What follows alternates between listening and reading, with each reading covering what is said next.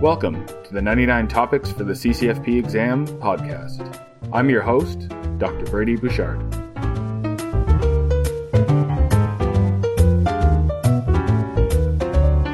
So what are we talking about today? I think we're blasting through the world of prevention. Prevention, periodic health assessment, Exactly. Screening is what the topic is, but yeah. And it's kind of interesting because didn't the periodic health exam sort of get slammed as opposed to, remember, in terms of, the annual physical exam? We remember from years gone by, you go to your doctor for your annual checkup, right? Yeah, absolutely. Yeah, no, that disappeared. It's kind of interesting because it's well before my generation, but I mean, it seemed to be really in vogue. Maybe I'm guessing like kind of the 70s and 80s, and a really big thing. And, everybody kind of trained on it for, a while, decades and trained patients on it. Exactly. And we left people with the notion that you had to see your doctor every year for some reason or so. Yeah. And instead of emphasizing, and it's not to criticize or so, it was just sort of what we did in medicine back then. Instead of applying, well, what are the evidence-based screenings? And is it better to have these screenings in an episodic way or plan a visit around these screenings? Because it may not be necessarily once every year, but we sort of have the notion of the annual physical examination. When I speak to my parents, they would say that, go to your doctor once a year, or you might die. And I mean, like, they find stuff. Yeah, exactly. And I mean, I understand even physicians who still want to have it because I think there is some value in seeing your patients once a year. And just having a basic, preventative health conversation with them. But it is difficult because, I mean, every test we do, every lab or imaging we order is money in the system. And, I mean, that's the kind of the assessment is most screening tests that we do up to a certain age, it's really not useful. Yeah, exactly. We're not helping things. So. Exactly. And one of the amazing campaigns that is just kind of blew up, the Choosing Wisely campaign, which I think is fantastic, kind of emphasizes that as well too. Like we have to make sure that we're proper stewards of the tests that we choose to do on our patients.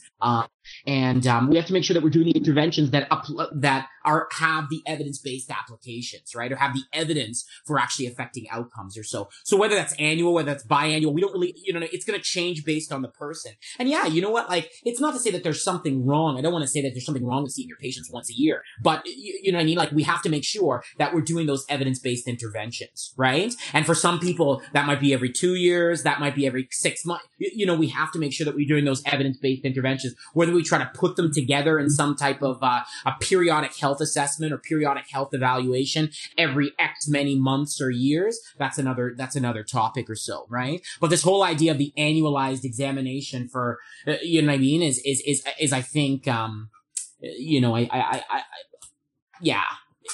think that's something back in the 70s, 80s, and 90s.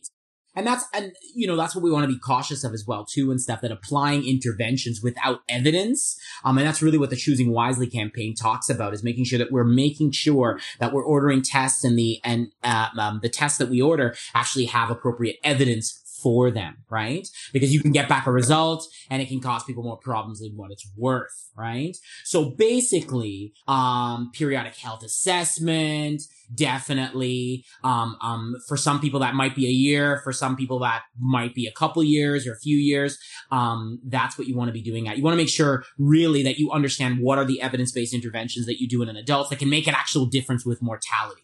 And morbidity or so, right?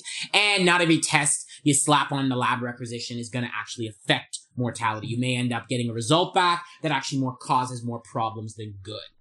Yeah, absolutely. And the PC Wrap podcast did a good talk recently on probably the most ubiquitous test we do, which is the CBC. Oh, the CBC. Exactly. I love it.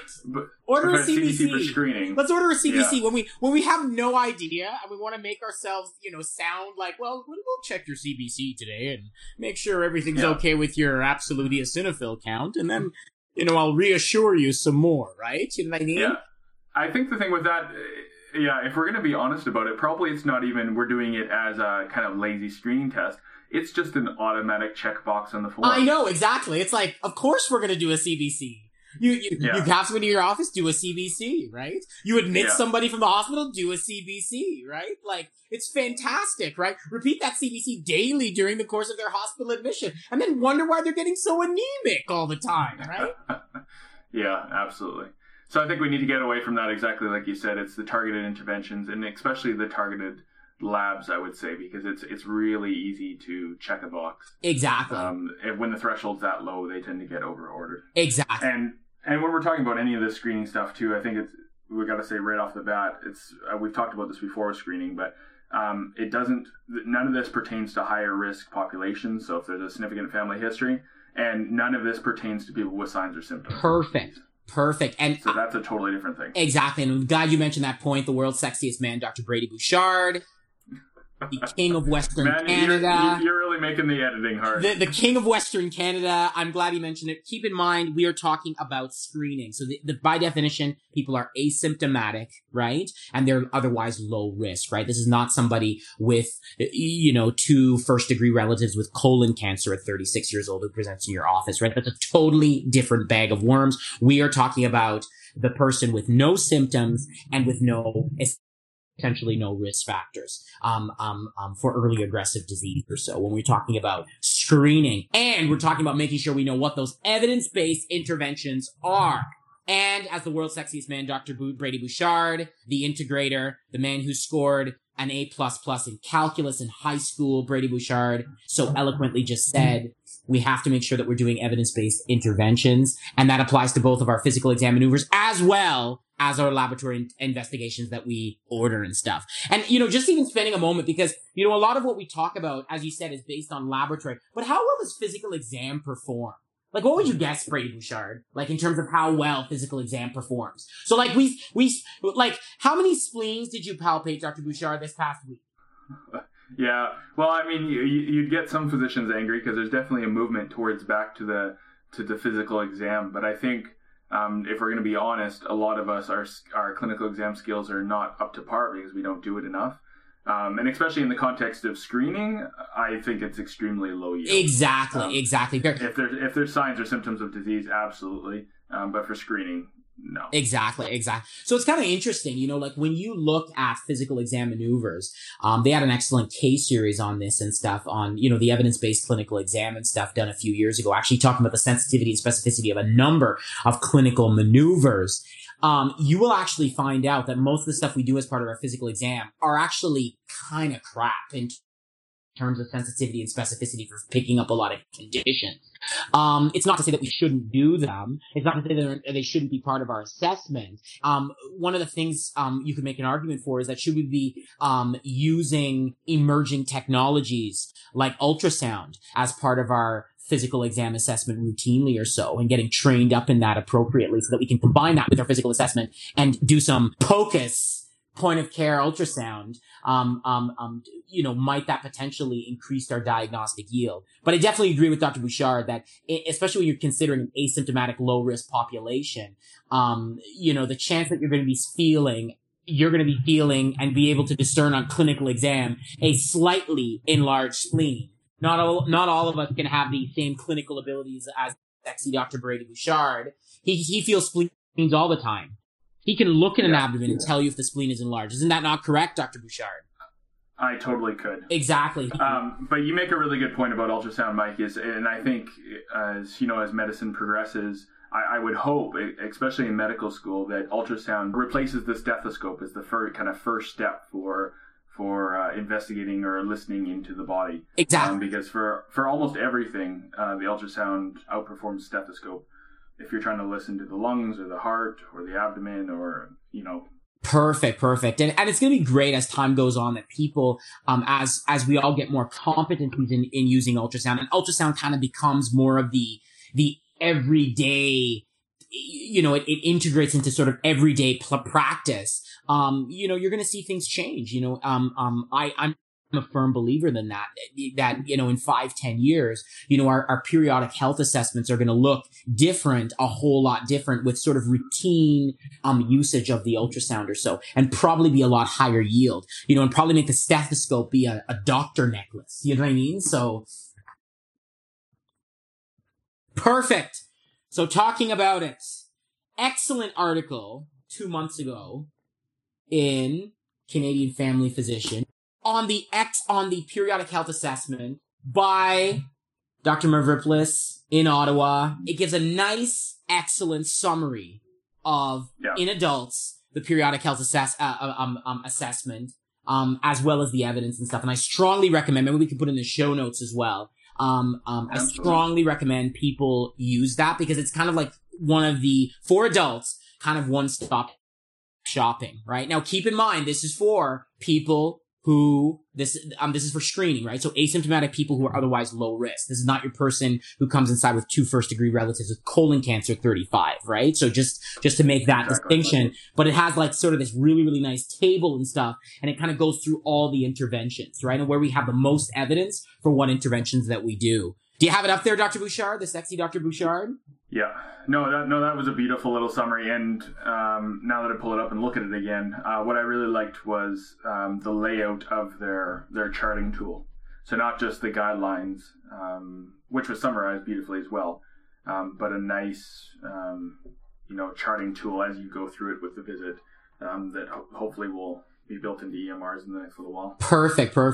And it also as well too has a nice little later on in the article, a very, very nice little sheet that can be used to summarize, as well as it looks like it can be incorporated into an EMR that you can put patient data inside of it. So fantastic stuff. And I like the fact that it puts all that information out there for us. So let's go through and we can talk about, each one of these things or so. So kind of starting from the beginning, kind of stratifies people according to, 21 to almost 50, and then from 50 to 64, 65, and then age greater than 65. So kind of your classic sort of, disease prevention stuff. So smoking cessation, definitely super important. Get people off cigarettes at any age. Alcohol cessation to low risk guidelines, so under 10.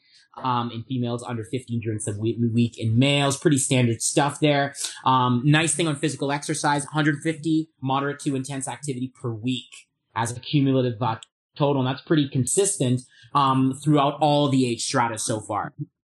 Yeah, absolutely. Perfect. We got some diet, of course, some dietary goodness. Basically, some low salt. Low salt. Kind of essentially your Mediterranean diet. Remember there was some evidence for that. Nice big study came out a couple years ago and talked about that. You know what I mean? The Mediterranean sort of diet. So diet high in fruits and veggies, certain types of oil, limiting red meat, et cetera, et cetera, et cetera. Keeping it under about 2 grams a day in salt. Yeah. Have you read Michael Pollan at all? Yes, I have. Yeah. His quote that I use with patients all the time, because I'm like, keep it simple, and it works in my mind anyways to think about it, was, eat food, not too much, mostly plants. Exactly. So, I like that. I think the biggest problem we have by far, in my opinion, as a non-dietitian or nutritionist, is just the quantity, the amount of food we eat. So you can eat terrible quality food, and it's not going to be great for you, but you'll generally maintain a relatively healthy weight if you don't eat too much of it, if you don't eat too much of anything. And it's the quantity of food that really gets us, I think. Exactly. And it really kind of points out 2 serving sizes. And we live sort of in a mega size, you go anywhere and stuff and, mega size this and super size that. And that's really detrimental and stuff. So portion control is definitely very, very important, right? But I like that, Brady Bouchard. Eat food, not too much, and mostly plants, right?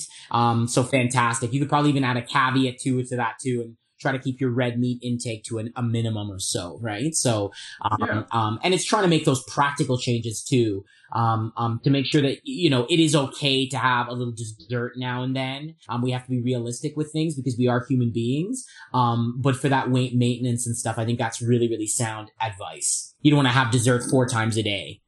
Yeah. Next one's really topical in Australia where I trained, but the slip, slop, slap sunscreen and protective clothing for sun exposure. Yeah. Perfect. Good evidence for that as well too. You know what I mean? Remember, skin cancer is one of the most common cancers out there, right? And I find oftentimes too, as part of my periodical health, for whatever reason, it's the one I tend to forget the most, right? Like we don't remember things like sun protection, right? Remember, there's evidence that it's probably the skin damage that you obtain as a young person that probably affects your skin cancer risk later on, right? So again, we should be making sure that patients are informed of that or so, right? That they can make those healthy decisions. Of course, what else is next here? Sexual activity, so safe sex and STI counseling, also uber important and stuff, and that's pretty well maintained through all the age groups or so. This is a bit different for me, Mike. They mentioned in here screening annually if they're sexually active in the kind of younger age groups. I've always had a 3 monthly in my mind, and I don't know where that came from. Yeah. How often do you, like, if you have especially young adults who are sexually active, how often do you advise them to get screened? Well, and that's the thing. It depends really on your risk, right? I have heard guidelines before mention every 3 months. I have screened people up to every, sometimes 2 months and stuff because they're, they might engage in very, very high risk sexual behavior. So I think it's more, it's increasingly important to ascertain from your patients what their level of risk is, right? How many partners do they have per year? Does that make sense? Yeah, so if they're having 3, 4, 5 partners per year, then that's going to necessitate further more testing or so, right? So again, even though the guideline talks about sort of chlamydia and gonorrhea annually, I think that you have to take a more personalized approach and kind of really assess how many partners does an individual have in the course of a year. If someone has 3 to 4 partners or 4 to 5 partners per year, you're going to test them more than once a year potentially. Yeah, no, that's fair enough. Perfect, right? And I don't think it's something that, at age 50 years old, if that person has lots of partners, does that make sense? It's going to affect the frequency of your testing or so. Next up, the physical exam. It's pretty much the only things that on physical exam that we found are worthwhile. And I guess you could lump in here, even though they don't do that. Blood pressure is by far the main and most effective intervention on physical exam. Yeah. And I count cervical cancer screening in there because it really is kind of an exam, even though it's kind of a lab test. Exactly. But they mention in here height, weight, BMI, and waist circumference. Only if you can refer to or have availability of structured behavioral interventions. Really, blood pressure, right? Height, weight, BMI, all those important. It's interesting how, all the wonderful stuff that we have sort of ingrained in our physical examination, like auscultating the chest and the lungs and feeling bellies and blah, blah, blah, blah, blah, blah, blah. It didn't really make the cut, right? As actually evidence-based interventions that actually improve outcomes in asymptomatic people, right? So it really kind of goes to show that. It's not to say the physical exam is bad, but you kind of wonder, it's the things that we have the most evidence for are really kind of basic sort of vital signs sort of singings and things that we can get objective measurements for. And there's probably a bit too much subjectiveness and interoperative variation with the average clinical exam, right? Especially with the low risk person. I can't be as high fidelity in terms of my splenic examinations as Dr. Brady Bouchard. What's it called? Trobe space? Do you remember where trobe space is, Dr. Bouchard? Oh, God, no, man. Oh, don't ask me physical exam stuff. You love trobe space. Stop denying. No. Stop hating on the tropes. Stop hating on Castell. I love ultrasound. I'll give you that. But there you go. I love ultrasound too, Dr. Bouchard. I can see trope spleen. You can see the spleen. No, but it's just to outline that I really think that in the next little bit, you are actually going to see a lot more ultrasound being used as part, integrated a lot more into primary care, right? There's one intervention that we're going to get to in a little bit and stuff, AAA screening, right? So imagine if you could use something like that and using your ultrasound modality, make sure that you get the appropriate training, and make sure that, people are credentialed. It would be kind of interesting because you could potentially do some of that screening for your office. So definitely on the horizon. Yeah. And much cheaper too. Like that abdominal ultrasound, screening, recommendation when we do get there would change, dramatically, I think, if we had, ultrasound in primary care in general.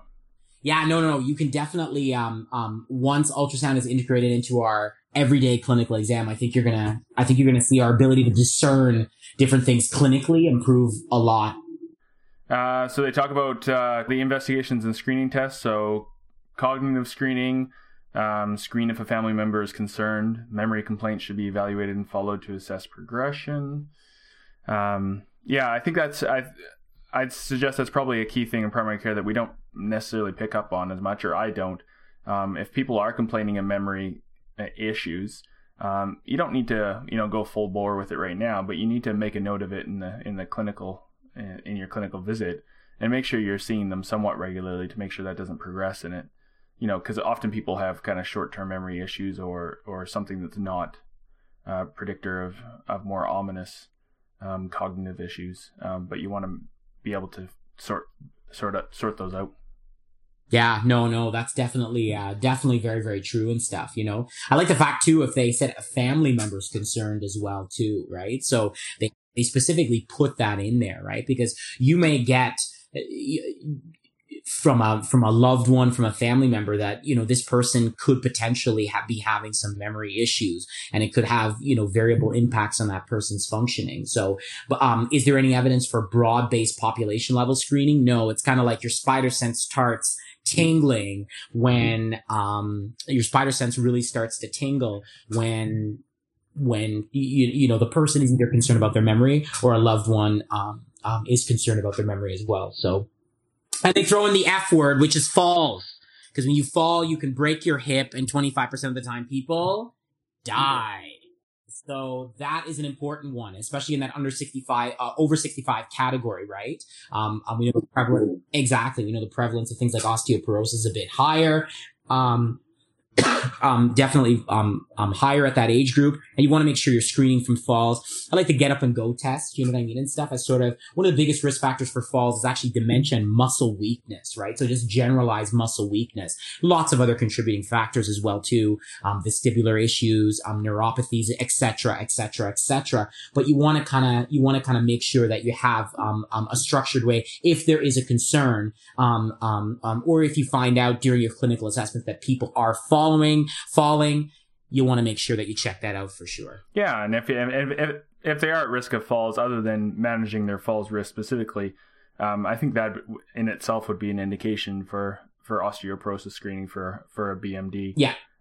Because really the fall isn't necessarily the problem; it's the sequelae of the fall. Exactly. The fractures. Exactly. It's the fact that you can get a fracture. Very well said, Dr. Bouchard. It also puts in wonderful world of diabetes. We spoke about this before. Using some type of risk. So they're kind of moving away from, kind of strict sort of age cutoffs. They do list those things, but using either your CAN risk or your FIN risk score to decide on whether or not you're going to screen. So using your CAN risk or your FIN risk score to decide on that level of screening. And it also tells you, based on that risk scoring system, when is your screening actual interval itself. We spoke about that holy crap a lot when we talk about diabetes, Dr. Bouchard. We won't get into it too much today, but just keep in mind, use a validated risk calculator, and it'll tell you what your actual risk is, as well as recommend a potential screening interval. So for some people at very high risk, it can be every year. For some people at much lower risk, it's every 3 to 5 years. Yeah, exactly. And the diabetes, like we mentioned before, the diabetes screening does have an age cutoff right now. I'm guessing they'll probably move more towards this, risk assessment. Exactly. Because it seems more appropriate to me. Exactly, and stuff. Yeah. And they do still have age cutoffs and stuff. But practically speaking, I'm finding a lot more people are using the validated risk scores and stuff, because it gives a much more comprehensive assessment and not just basing it on risk. There's a lot of 41-year-olds that have the bodies of 25-year-olds, but there's a lot of 30-year-olds that potentially have the bodies of 60-year-olds, right? So you have to make sure that you can consider that with some sort of validated risk score to determine what the risk is and your screening interval, my friend. The same thing still kind of applies to lipids as well too. Some type of risk assessment. Remember the lipids guidelines say screen men above 40, women above 50, but provided these are for low risk individuals, right? This is not the person who had an MI 2 years ago, right? Like this, they do not fall into this sort of category, and use a validated risk assessment tool like your Framingham or so to also determine risk. Yeah, beautiful. Perfect. Vision is kind of a new one to me, because I don't think we do it in primary care often, and we just kind of assume people have seen an optometrist at some point. But they're mentioning in the lower age groups, so the 19 to 40 every 10 years, over that every 5 years, and unless you're high risk or there's specific issues, I mean, especially diabetes and hypertension, should probably be screened a little bit sooner. They mention also African American or high myopia in there as well. Perfect. Excellent. I think that's a very, very good point and stuff too, because I think we sometimes You know, I agree with that totally. Of all our preventative health maneuvers, I think vision is the one that we kind of, you know, unfortunately kind of cognitively sort of put at the wayside. You know, we're pretty good on lipids. We're pretty good at diabetes, those types of things, obesity, osteoporosis, some of the cancer screening stuff. But I'm glad they put it in there, right? Vision and stuff, because I do have a tendency to forget about that. And it's vitally important, Dr. Bouchard. Yeah, absolutely. Perfect. And then we get into some of the cancer screening, some colon cancer screening. So interesting. That went through a recent change and stuff. So you know, beginning at around 50 years old, flex sig, right? So not necessarily doing a colonoscopy in the low risk, in the truly low risk person, right? Remember how colonoscopy was listed before as a screening option as well too. So that's been recently removed and stuff. So FOBT or the immunohistochemical testing, you know, every couple of years. Yeah, absolutely. And the rationale around that was that flexible sig is a reasonable screening test because that's the region of your where most people get cancer. Yeah. Yeah, exactly. Exactly. And that on balance that, you know, it's both cheaper and there's a lower risk of perforation of complications with it. So perfect. Sounds reasonable. Perfect and stuff. So colonoscopy, you know, it's not that it's a bad test, but it's more for higher risk states, right? People with risk factors, those types of things, you know. Osteoporosis, so screen women and men once greater than 65 years. If they're younger than that, you can screen based on risk factors, which I think everybody kind of learns in residency. We don't need to rehash here. Probably the big one to know and to never miss is long use of steroids. I'm very happy you mentioned that, Dr. Bouchard, because I find that one is the one that people tend to forget about. You know, and keep in mind, cumulative steroid doses can be quite high. If you have somebody with bad COPD and they're constantly on steroids, or, you know, there's, you know, lots of conditions and stuff where people are on steroids and they get a taper and they go steroids and they get a taper and stuff. Your actual cumulative dose of steroids over the course of a year can be high, right? So keep in mind, that person is at risk of osteoporosis and stuff, right? And keep in mind, it's, you know, things are moving from like age-based cutoffs to kind of looking at integrative screen, like looking at a combination of risk factors and stuff to decide, you know, it's not just with osteoporosis, it's not just the T-score, but it's actually looking at, I'm taking both the T-score as well as patient characteristics to come up with a cumulative risk of fracture. So perfect. Yeah, absolutely. The Osteoporosis Canada guidelines mention greater than 7.5 milligrams daily for 3 months of prednisone equivalent. So that's not a very high dose at all. Exactly. And you can imagine, like, I've had patients with bad COPD, and even though they're not really on steroid tapers anymore, we don't do that too much, anymore. They might get so many exacerbations. They get close to that over the course of a year, right? So you have to be extra careful. Beautiful. Immunizations, of course. Tetanus, acellular pertussis, HPV, MMR, depending on your age, strata. So very, very good. Remember your delayed immunization schedule, folks. That can come into play as well. So just keep that in mind. So immunizations that do have an evidence basis for them for affecting outcomes. Yeah. Beautiful. Perfect. Even in the older, in people as they age and stuff, definitely influenza, you know, like even though it doesn't have as much of a recommendation for young people, like still give it. You understand? Like it's strongly push the flu shot. You know what I mean? As people get older and stuff as well, the zoster, vaccination can become, somewhat useful. I was just looking up the next one on there, the family planning one.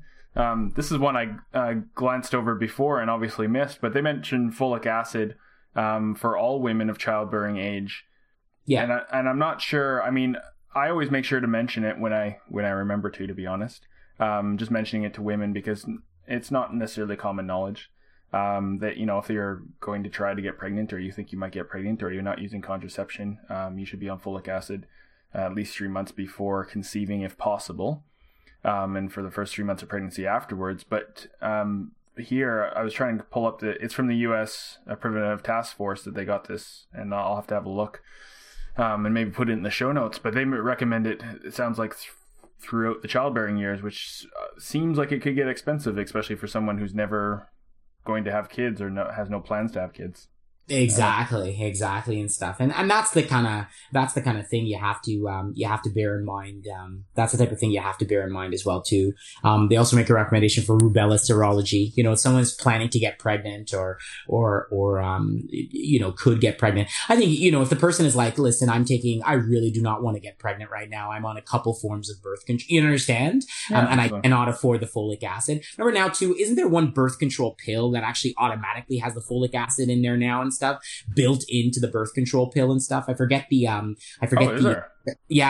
name of it, but I believe there's one with some folic acid in there and some iron in there and stuff as well too. I might be totally mistaken, but I think it's important that we keep that in mind, right? It's like vision testing, right? We're kind of like, oh yeah, you know what I mean? We need to make sure that women are appropriately supplemented, especially if they're trying to get pregnant.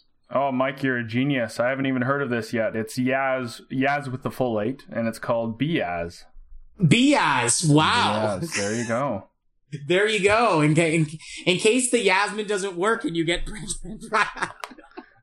There you go. I learned something again from Mike today. I've learned something every day. Oh my God. I've never used it. I remember being somewhere and then mentioning it, that they're starting to, put iron in some oral contraceptive pills and put some folic acid in there as well too. I've never used the stuff. But yeah, definitely you want to make sure that women are appropriately counseled to getting folic acid, or to be informed of the benefits of taking folic acid.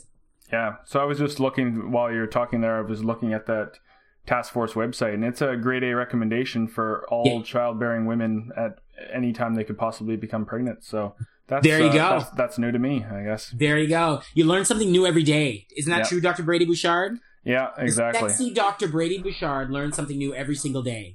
I'm just thinking the implications of that. That means, man, like of the population I work with, I'd have like literally half of our population at least would be on a prescription every day. There you go. I don't know. There you go. Yeah, and then cervical cancer screening. The age of first screening seems to be rising. Going up. I remember when it used to be 21 years old. It's now up to 25 years old and stuff, if you're sexually active and stuff. And you're getting screened by a PAP every 3 years. And you can stop at about age 70 or so, right? Especially if you had 3 normal PAPs in the last 10 years. So again, cervical cancer screening, very, very, very, very, very important and stuff. Perfect. So it's kind of these targeted interventions that actually have proven mortality benefit, right? So when I look at the periodic health examination, that's what I'm looking at. What are the targeted interventions that have proven mortality benefit? Yeah, and things to look out for with that cervical cancer screening. HPV screening as an alternative to PAP testing is kind of in the works. It may or may not happen, and they're trying to figure out intervals. I know in Australia they're working on that right now. The idea being that almost all cervical cancers come from the carcinogenic HPV strains, and so that if you test negative throughout your 20s, that you have a very low risk of cervical cancer throughout your life, and maybe you could have a longer interval.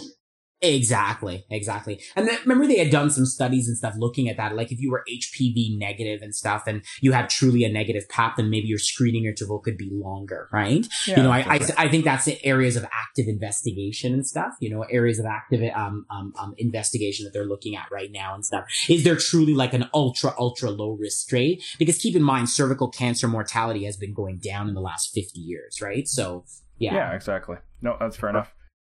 Perfect. And of course, breast cancer as well too. Mammogram every 2 years, starting at age 50. You can stop at age 75. Yeah. And man, that would be opening up a kettle of worms. The breast cancer screening study. Is that the one that looked at starting screening at 40? No, the big one that said that mammogram wasn't useful. The 65,000 women. And that's what I'm saying.